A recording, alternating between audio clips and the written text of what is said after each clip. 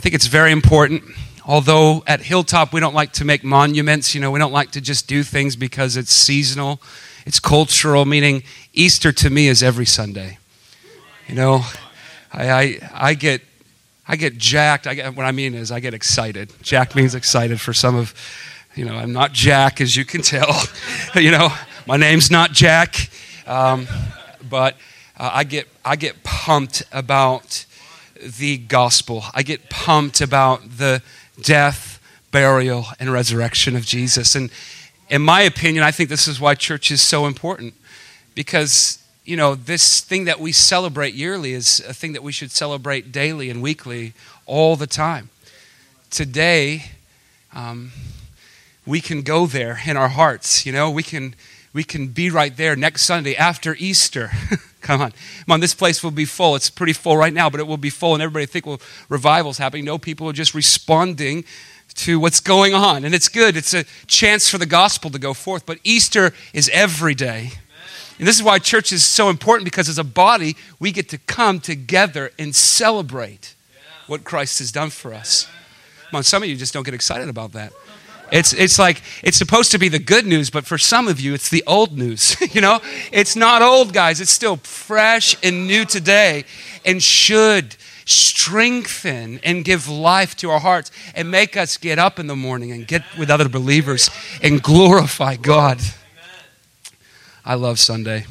I didn't always love Sunday, but man, I really value the church and the body of Christ, the family of God, and specifically this family.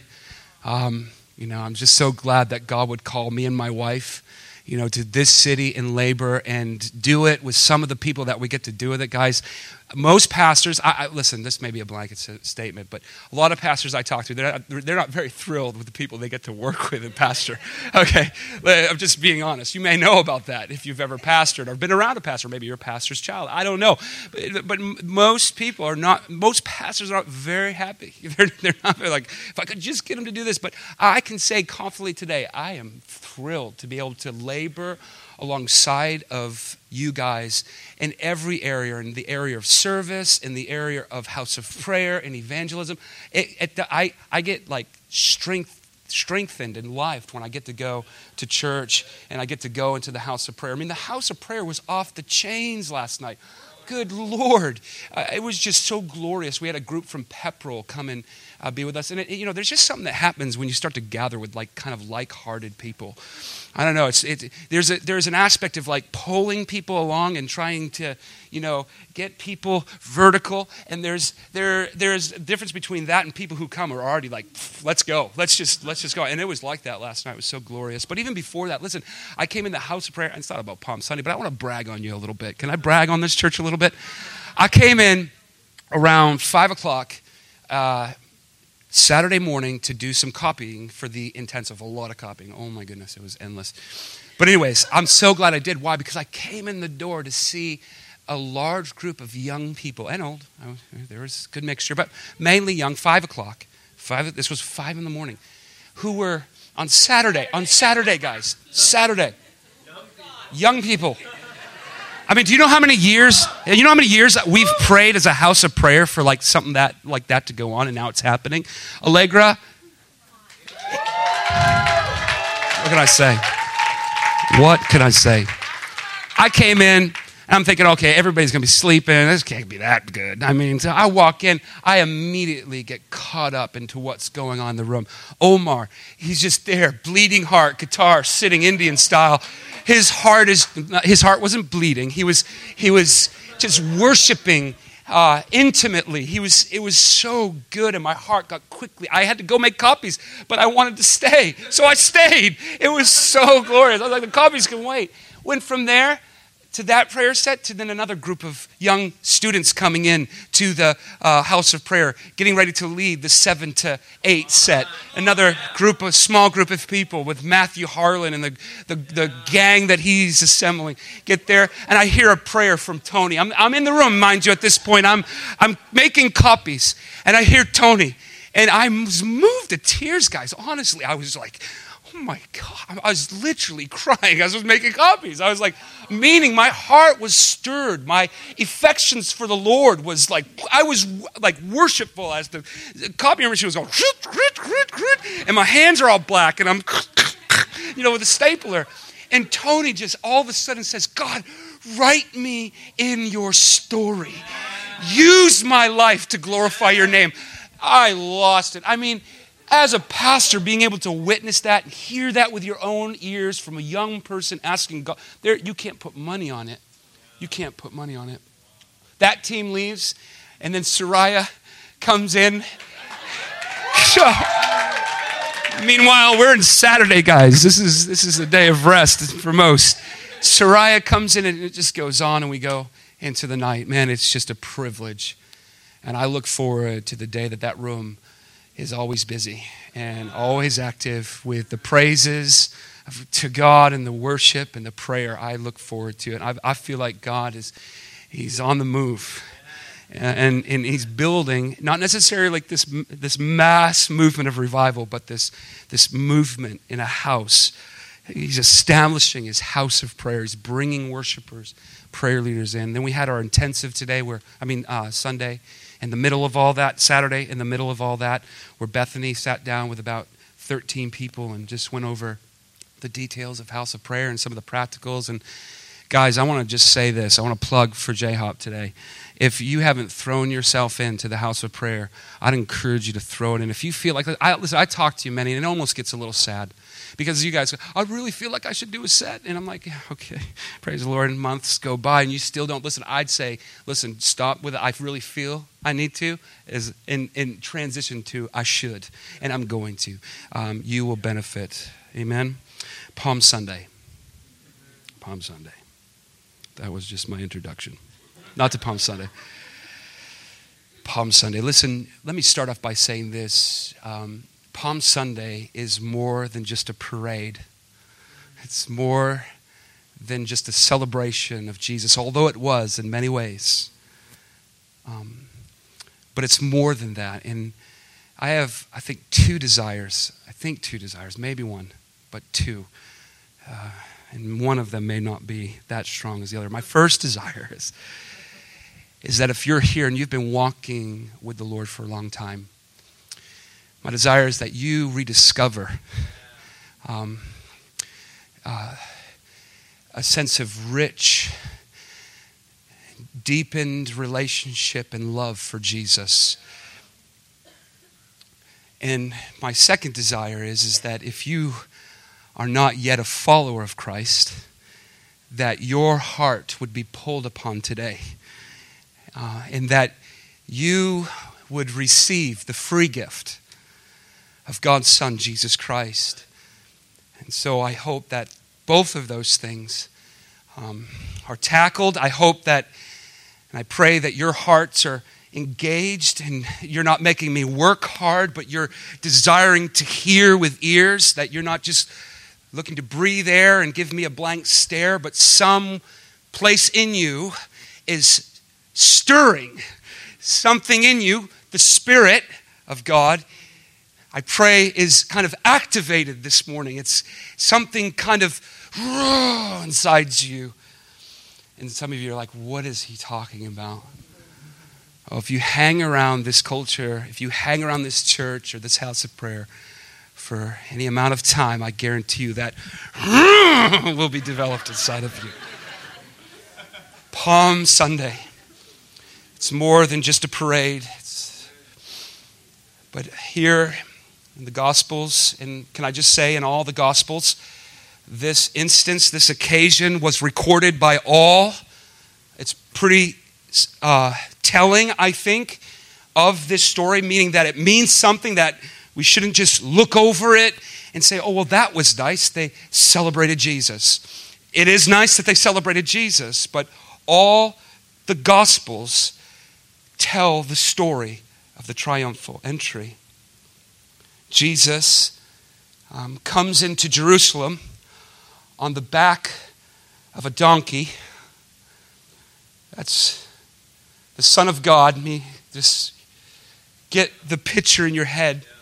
God in human flesh says, get me a donkey. I'm going to enter Jerusalem.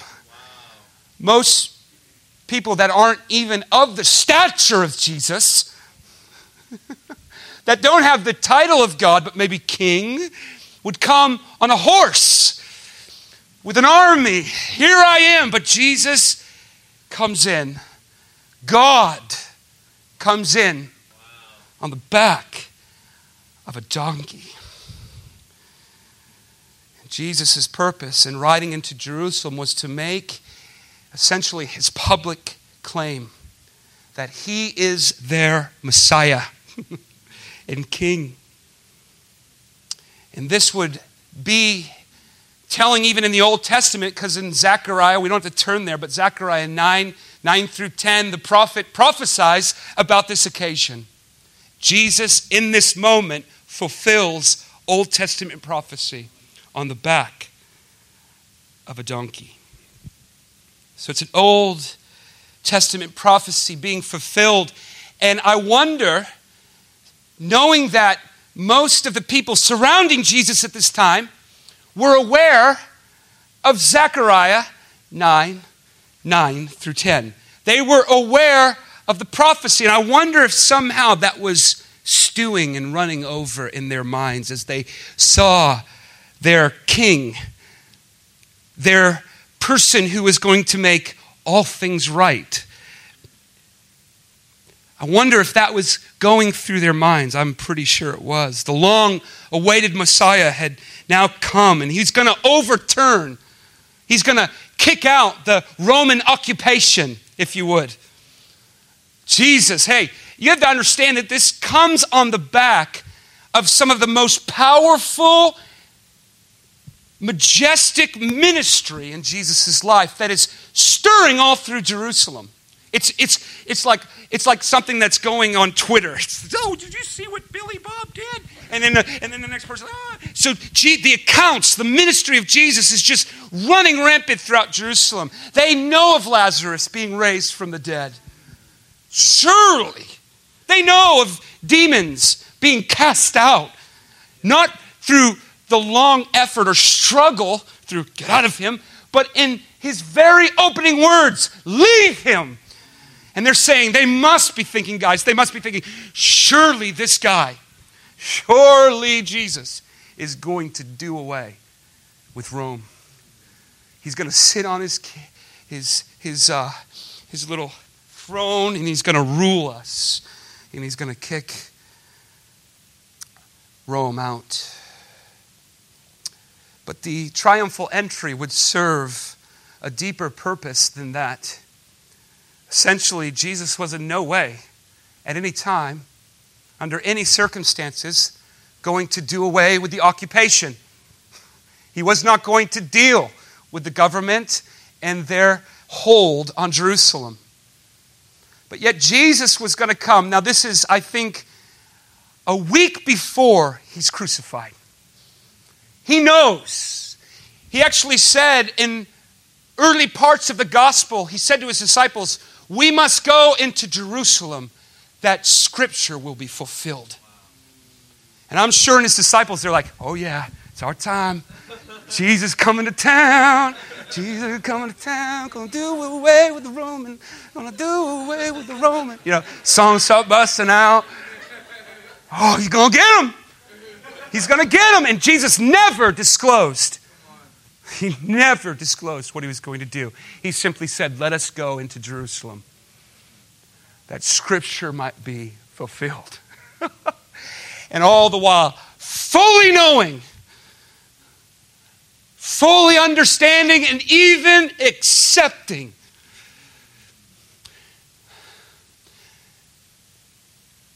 his death. And this isn't just any death. This is a death by flogging. This is a death by beating even his body to the point where no one can recognize him. You wrap your mind around that. Son of God, on the back of a donkey, his people, they're going to get him. He cast out demons. He's going to deal with Rome. Nobody will stand in his way. Look at his power. Look at him, king. He's like, no, I'm coming, yeah, and I will be victorious. But it's not necessarily the victory that you may be thinking about. I'm going to die. And I'm not just going to die. I'm going to freely lay my life down. God, who is like God? Who can stand and be compared to God? No one. This God of which nothing and no one can be compared. No one shares the stage with God. Comes in human flesh, riding on a donkey, freely laying his life down. You know, I heard this statement one time. It rocked me. Alan Hood, we're at a conference in Colorado. I don't know why I ever thought about it. I was like, Lord, why don't you give me statements like that? And he said, over a third of all the angelic host fell, and God seemingly did nothing. One man and one woman ate an apple, and he sent himself into the world to reconcile all things, not just some things, all things. Think about that. Is it old news to you today, or is it good news still? We got to be so pumped and primed in our charismatic, give us good worship, or I just will not lift my hands or lift my voice. Is the cross still enough to move your heart? It's what Jesus did for you, enough to get you up and get you in the house of God. Is the cross still enough to get you up and plug you into prayer and evangelism and being Christ on earth? Is it still enough? Or do you need come on, this better be good. I've come to a place in my life where the cross, the work of God in the gospel is enough to get me there. It's enough to quickly. I don't care if I'm having a bad day. I don't care if my wife hates me. You're laughing. That's good. She doesn't hate me. I don't care what's going on. If I can just remember and constantly be connected. Easter is every day, friend. Come on. Don't seep into this cultural norm where we just, I'm going to go to church on Easter. Come on. Well, I have church at my home. Right. Cool. Oh, I don't have to go to church. I am the church. Okay, right. Okay, right. Love you. The cross should be enough to move us into worship, should be enough to move us in prayer, should be enough to move us to evangelize and share the good news. Is the good news still the good news? Or to you, is it the old news? It no longer works. I need the worship to be right. I need the preacher to say the right words. I need this, I need that. No, you don't need anything. You just need to remind yourself of what Jesus did. And that should just break open your heart. Palm Sunday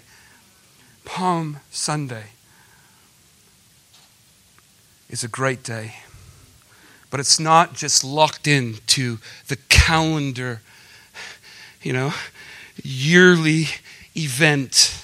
Of course, this was an event that happened in history, but this Palm Sunday, this kind of explosion of Hosanna, Hosanna, blessed is he who comes in the name of the Lord, is an everyday outflowing. It's an everyday expression. It's an everyday lifting my heart before the Lord.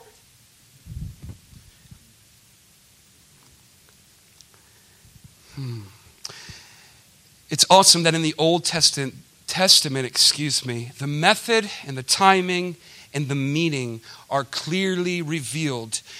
in the Old Testament about the triumphal entry. Let me give you a couple scriptures. We already talked about one in Zechariah chapter 9, verse 9. The timing, the exact timing. Think about this. The exact timing of this occurrence, Daniel prophesied about in Daniel 9, 25 through 26. The exact time, the arrival can be calculated in that chapter. Psalms 118, 21 through 29 had announced the meaning of Christ's arrival, which the crowd would essentially realize as they were chanting their chants of praise. Just didn't happen.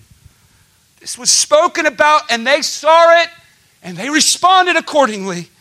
Oh, we know that the book of Psalms says, Hosanna! Blessed is he who comes. I'm sorry that I shout. Is that okay? I mean, you're like, what's wrong with that dude? There's nothing. I get excited, guys. I can't help it. Sorry, not sorry. So Jesus was on his way into Jerusalem knowing full well that his trip would end in his sacrificial death for the sin of humanity. Jesus said this in Luke chapter 18, 31. You can turn there if you want, 31 through 33. In taking the 12, his disciples, he said to them, "See, we are going up to Jerusalem, and everything that is written, planned about the Son of Man by the prophets will be accomplished. For he will be delivered over the Gentiles and will be mocked and shamefully treated, spat upon, and they will flog him. They will kill him, and on the third day he will rise again." But Jesus' entry into Jerusalem happens on the heels, we talked about this, of some of the greatest ministry in Jesus' short term of ministry. Lazarus healing, demons coming out of people, the deaf being able to hear again, the lame being able to walk again. But essentially, the stone, which metaphorically speaks of Christ, it speaks of a Messiah, was rejected by the builders. And interestingly, I think, and very telling to even our culture today, on why he was rejected. It's interesting to me, and let me try to make some sense of that. Unfortunately, the praise the people lavished on Jesus was not because they recognized him as their Savior from sin, that of which they needed.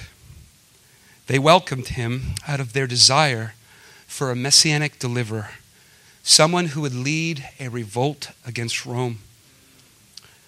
They did not believe in Christ as Savior. Nevertheless, they hoped that perhaps he would be to them a great temporal deliverer.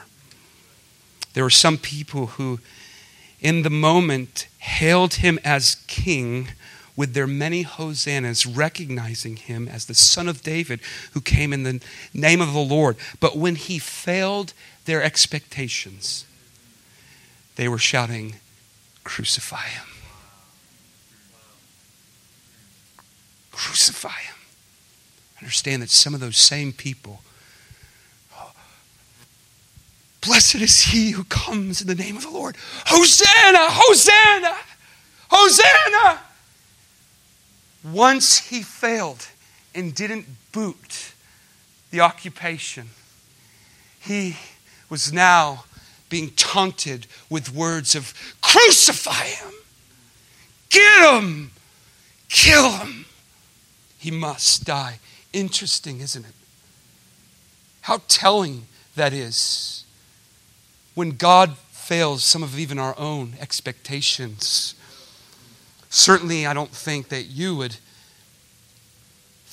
ever, in a sense, be that militant and that hateful. But yet, who knows the heart but God? And really, when things don't add up, when things aren't going right, so to speak, what is our response? Is it still Hosanna, Hosanna? I don't understand your ways, but your ways are higher, they're greater than mine? Or is it, God, you fail me?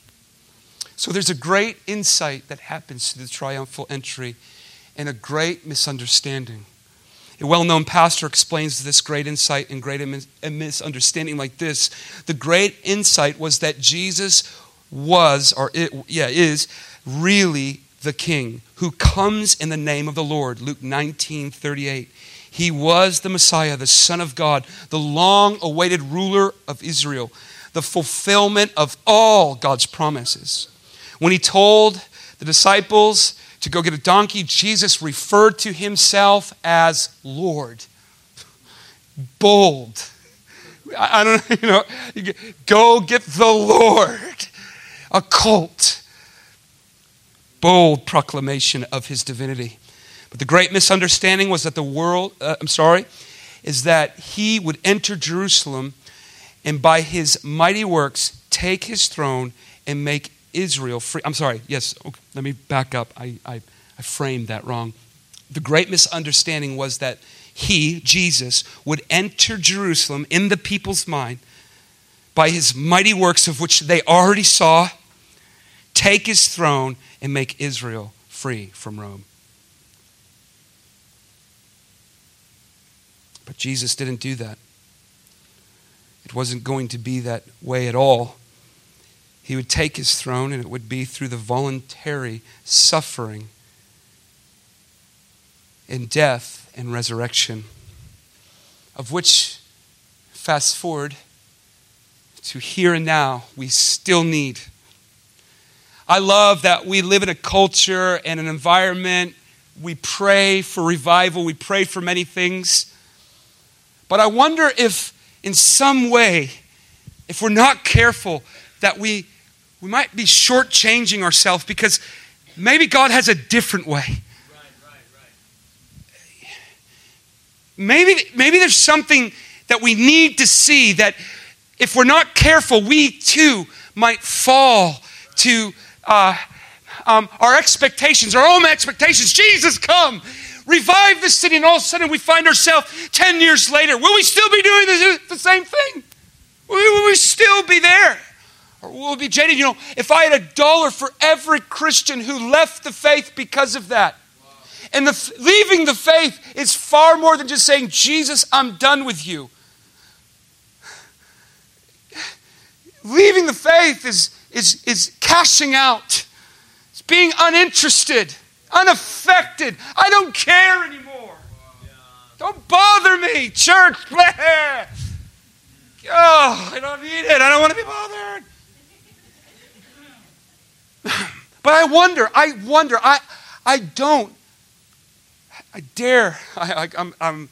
walking on thin ice. Because it's so important to keep that culture of revival and movement and Holy Spirit come, lest we die.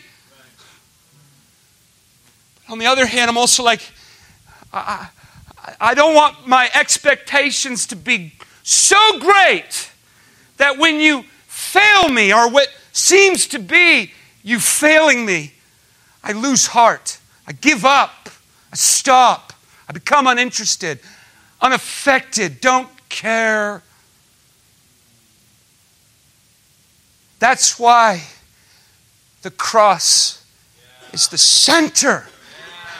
It's at the very high ground, if you would, of everything we do. It never trumps. Nothing ever trumps it. Nothing comes before it, behind it, on the sides of it. It stands on a high mark all by itself. And everything else just exists and happens. Is the gospel still good news? Or is it old news? And if you can say confidently that it's good news, then what are you doing with this news? If it's still good news, what are you doing with that news? That will directly identify some things in your own life personally. I know some of you don't like this, but email me. I may open it.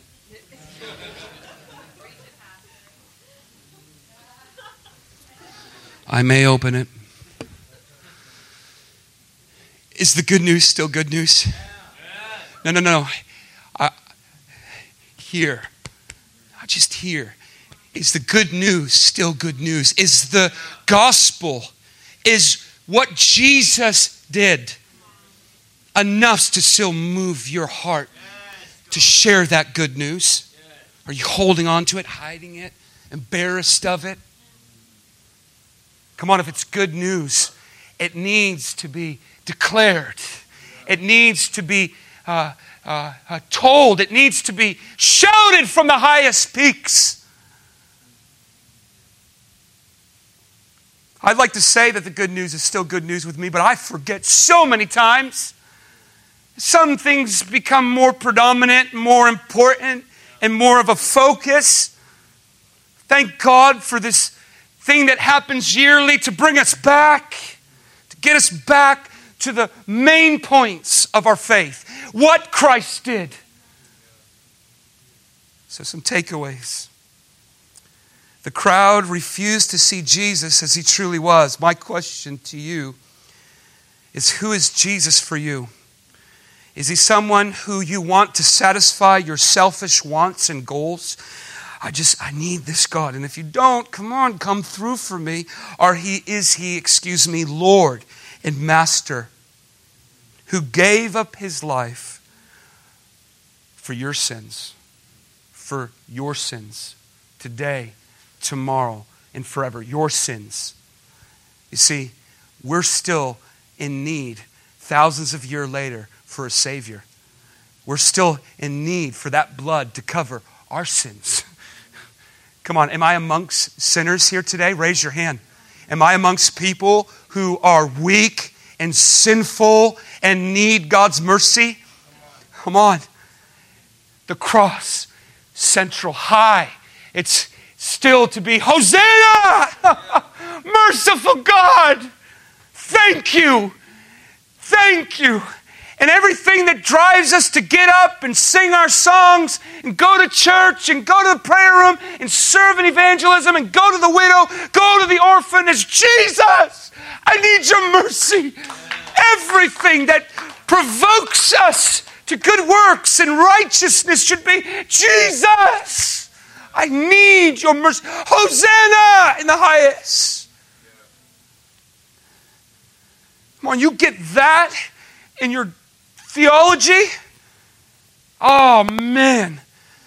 That kind of, those sentiments of like, it's just not balanced for me to go too far this way and not pay attention there. What does that mean? I know. Because I'm a pastor, I can be there all the time. It's my job, right? Oh, so it's a job. Listen, we're all priests. Are you reading your word? One day, mark my words, one day, this little nest egg and this little life that you're trying to build and preserve and keep balanced so you can keep it all in check is going to end.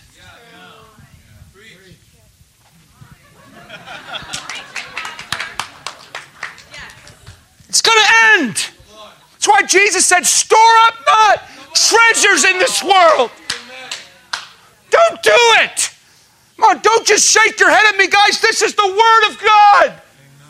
I'm yelling because I need to hear this. What? Who's influencing you? Who has your head? This time here is but a moment. Eternity. Don't store up for yourself. Don't try to keep yourself balanced. And I just can't do what they do because I got to do this. Yeah, do it and do it for the glory of God. But don't make that an excuse. That is so pitiful. It's so weak. And you know what? I don't believe it's covered by the grace of God. I don't believe God's saying, yep, it's true. She got to stay balanced. He got to stay balanced. Yeah. She should have made time for prayer. She shouldn't go, or he shouldn't go serving you. I don't think he's up there. I agree. Your life needs to come more. No, he's not. He's not. People left their occupation to follow Jesus. People threw down family businesses to follow him. And you think that same message isn't alive and well today? Jesus still beckons from the throne of heaven. Follow me. Follow me. Give me your excuses. Follow me. Did Jesus in any way in the Bible show us any allowances for excuses? Did he ever? Oh, well, he was the Son of God. He was a priest. We're all priests. Friend, today you are a priest. You need to start living like it. Is the good news still good news? So who is Jesus to you? Is he someone that just serves your personal desires? Is he someone that is only to you a person to satisfy your selfish wants and goals? Or is he the Son of God, the Savior of the world? This was nothing new to Jesus. People, often wanted him for all the wrong reasons. Let me say that again. We need to hear this as a church. If you think we're exempt from this, you've missed it. I'm crossing my eyes like my angry parent, but I'm like, who am I talking to right now? I'm really not an angry man. I love the Lord. I love my wife. But if you think that this is just something that happened in the life of Jesus, in that life only, you have missed it. Still today, we are still looking to Jesus for all the wrong reasons. In John chapter 6, 26 through 27, he says, again, people wanted a king. This is Jesus. Again, people wanted a king to do away with Rome and the occupation, but they needed a Savior. John 6:15 says this, when Jesus saw that they were ready, I'm missing the point. Let's go John 6, 26 through 27. Wrong scripture, my bad. That's what happens when you go too fast. 26 and 27. There is no John chapter 26 and 27. John 6. Thank you so much. It's behind me. Praise the Lord. I got this flat screen television for iPad now. Is it big enough, you think? Should I go bigger? What do you think? People often wanted Jesus for all the wrong reasons. Jesus replied after the people wanted to get him to perform a miracle. He said, in response to that, he says, I tell you the truth. You want to be with me because I fed you, not because you understand these miraculous signs. Don't be concerned about perishable things like food. Spend your energy seeking eternal life that the Son of Man can give you. For God the Father has given me the seal of his approval. This happened on the backs again of people wanting Jesus to perform miracles. He had just fed the 5,000. 5,000? Is that right? Yeah. I'm going to check that because you guys will keep me honest. Praise the Lord. Praise the Lord. But Jesus said, you're not following me. You're not following me because you understand what I'm all about. You understand what these signs are all about. You're following me because you want something. What do you want? I'm not saying that we're not supposed to bring our wants and our desires before the Lord. I mean, you look at Psalms. That guy was, man, you're like, man, is he saved? Like, Old Testament, man, Old Testament. He's like, God. But when that becomes the focus, and that becomes the drive, we miss the point. So what kind of Jesus are you looking for today? I'd ask you to ask yourself that seriously. I know that you've laughed at me, and because there's plenty of reasons why to laugh at me. No, just joking. But I know that we got the heart of it, but yet I want to just bring us, if we could, focus, just kind of come around this question, who is Jesus to you today? Let it seep in. Don't let it just kind of pass through, but let it get in here where you can ask yourself seriously, today, this moment, right here, right now, who is Jesus to you? A slot machine? Is he something that you can put money in quick and get something out because you need it? Secondly, are you looking for Jesus? And I think that this is connected to the first question. Are you looking for Jesus, and why should you be looking to Jesus? I know that may have went over your head. But it's getting late, and I want to keep us here, not here, but in our hearts here, where we can logically and truthfully. Here's the thing: you can fool me today. I can fool you. You cannot fool him. We cannot play our religious games. We can't give a facade, a kind of fake appearance of what we think is real with God, because he sees all things, knows all things. The Bible says nothing at all is hidden from his eyes. And so seriously, in that context, what are we looking to Jesus? Who is Jesus to us? Let's close our eyes.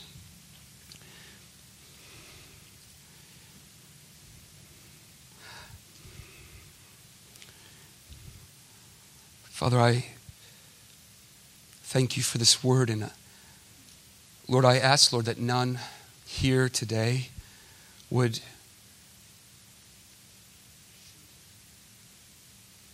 forsake, God, or be cavalier, Lord, in assessing their own hearts in the grace of God. I ask, Lord, that right now, that a spirit of truth would fall upon us this morning. That, Holy Spirit, you would convict us on Palm Sunday. That you would do a work within us, Lord, that we could come to truth, that we could know through being exposed, so to speak, or just being highlighted and convicted of where we are at and who we are looking to and what we are looking for as we look to it. Father, I ask today that for those who have spent years being a Christian and a follower of Jesus, that their hearts would become alive once again, and that the cross would be center. Lord, that it would be the highest, clearest focus, Lord, that it would rule all things, Lord, that would forever be before our eyes and our hearts, Lord, that the grace and the mercy of God.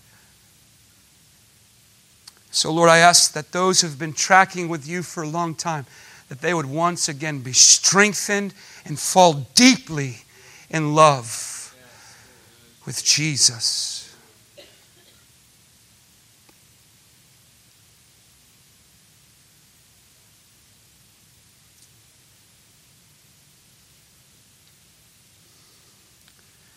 Jesus, you said that if your Father would be glorified, that you would draw all men to yourself. Lord, I think we've glorified you here today. Between the worship and the word, God, and even asking serious questions and pausing to hear those questions answered. Lord, I think we've glorified you well. And now, would you draw men to yourself? Would you draw those who need to be drawn. I want to do this with absolute boldness, and I am not in any way going to be discouraged by the results. But if there is somebody here today, I would hate to assume that all of us are followers of Jesus, that we are all His disciples. Maybe you've come here today and you are struggling or considering on the fence. I want to say, friend, let's make this decision today. Let's make this decision today. I can probably confidently say this, that between the worship, the word, there was something pulled upon your heart. That is the Holy Spirit. If you're here today and you are not saved, meaning that Christ is your Lord, He is your Master, He is your Savior. If you are here today, man, it would be shamed for the best news not to be offered or spoken about. I want to give you the opportunity to come and receive Jesus. What does that look like? It's simply just coming up here with me and me praying with you and you making open confessions to Jesus that you want Him to be your Lord and Savior. If that's you, come up now. Every eye closed. It's not a spectator sport.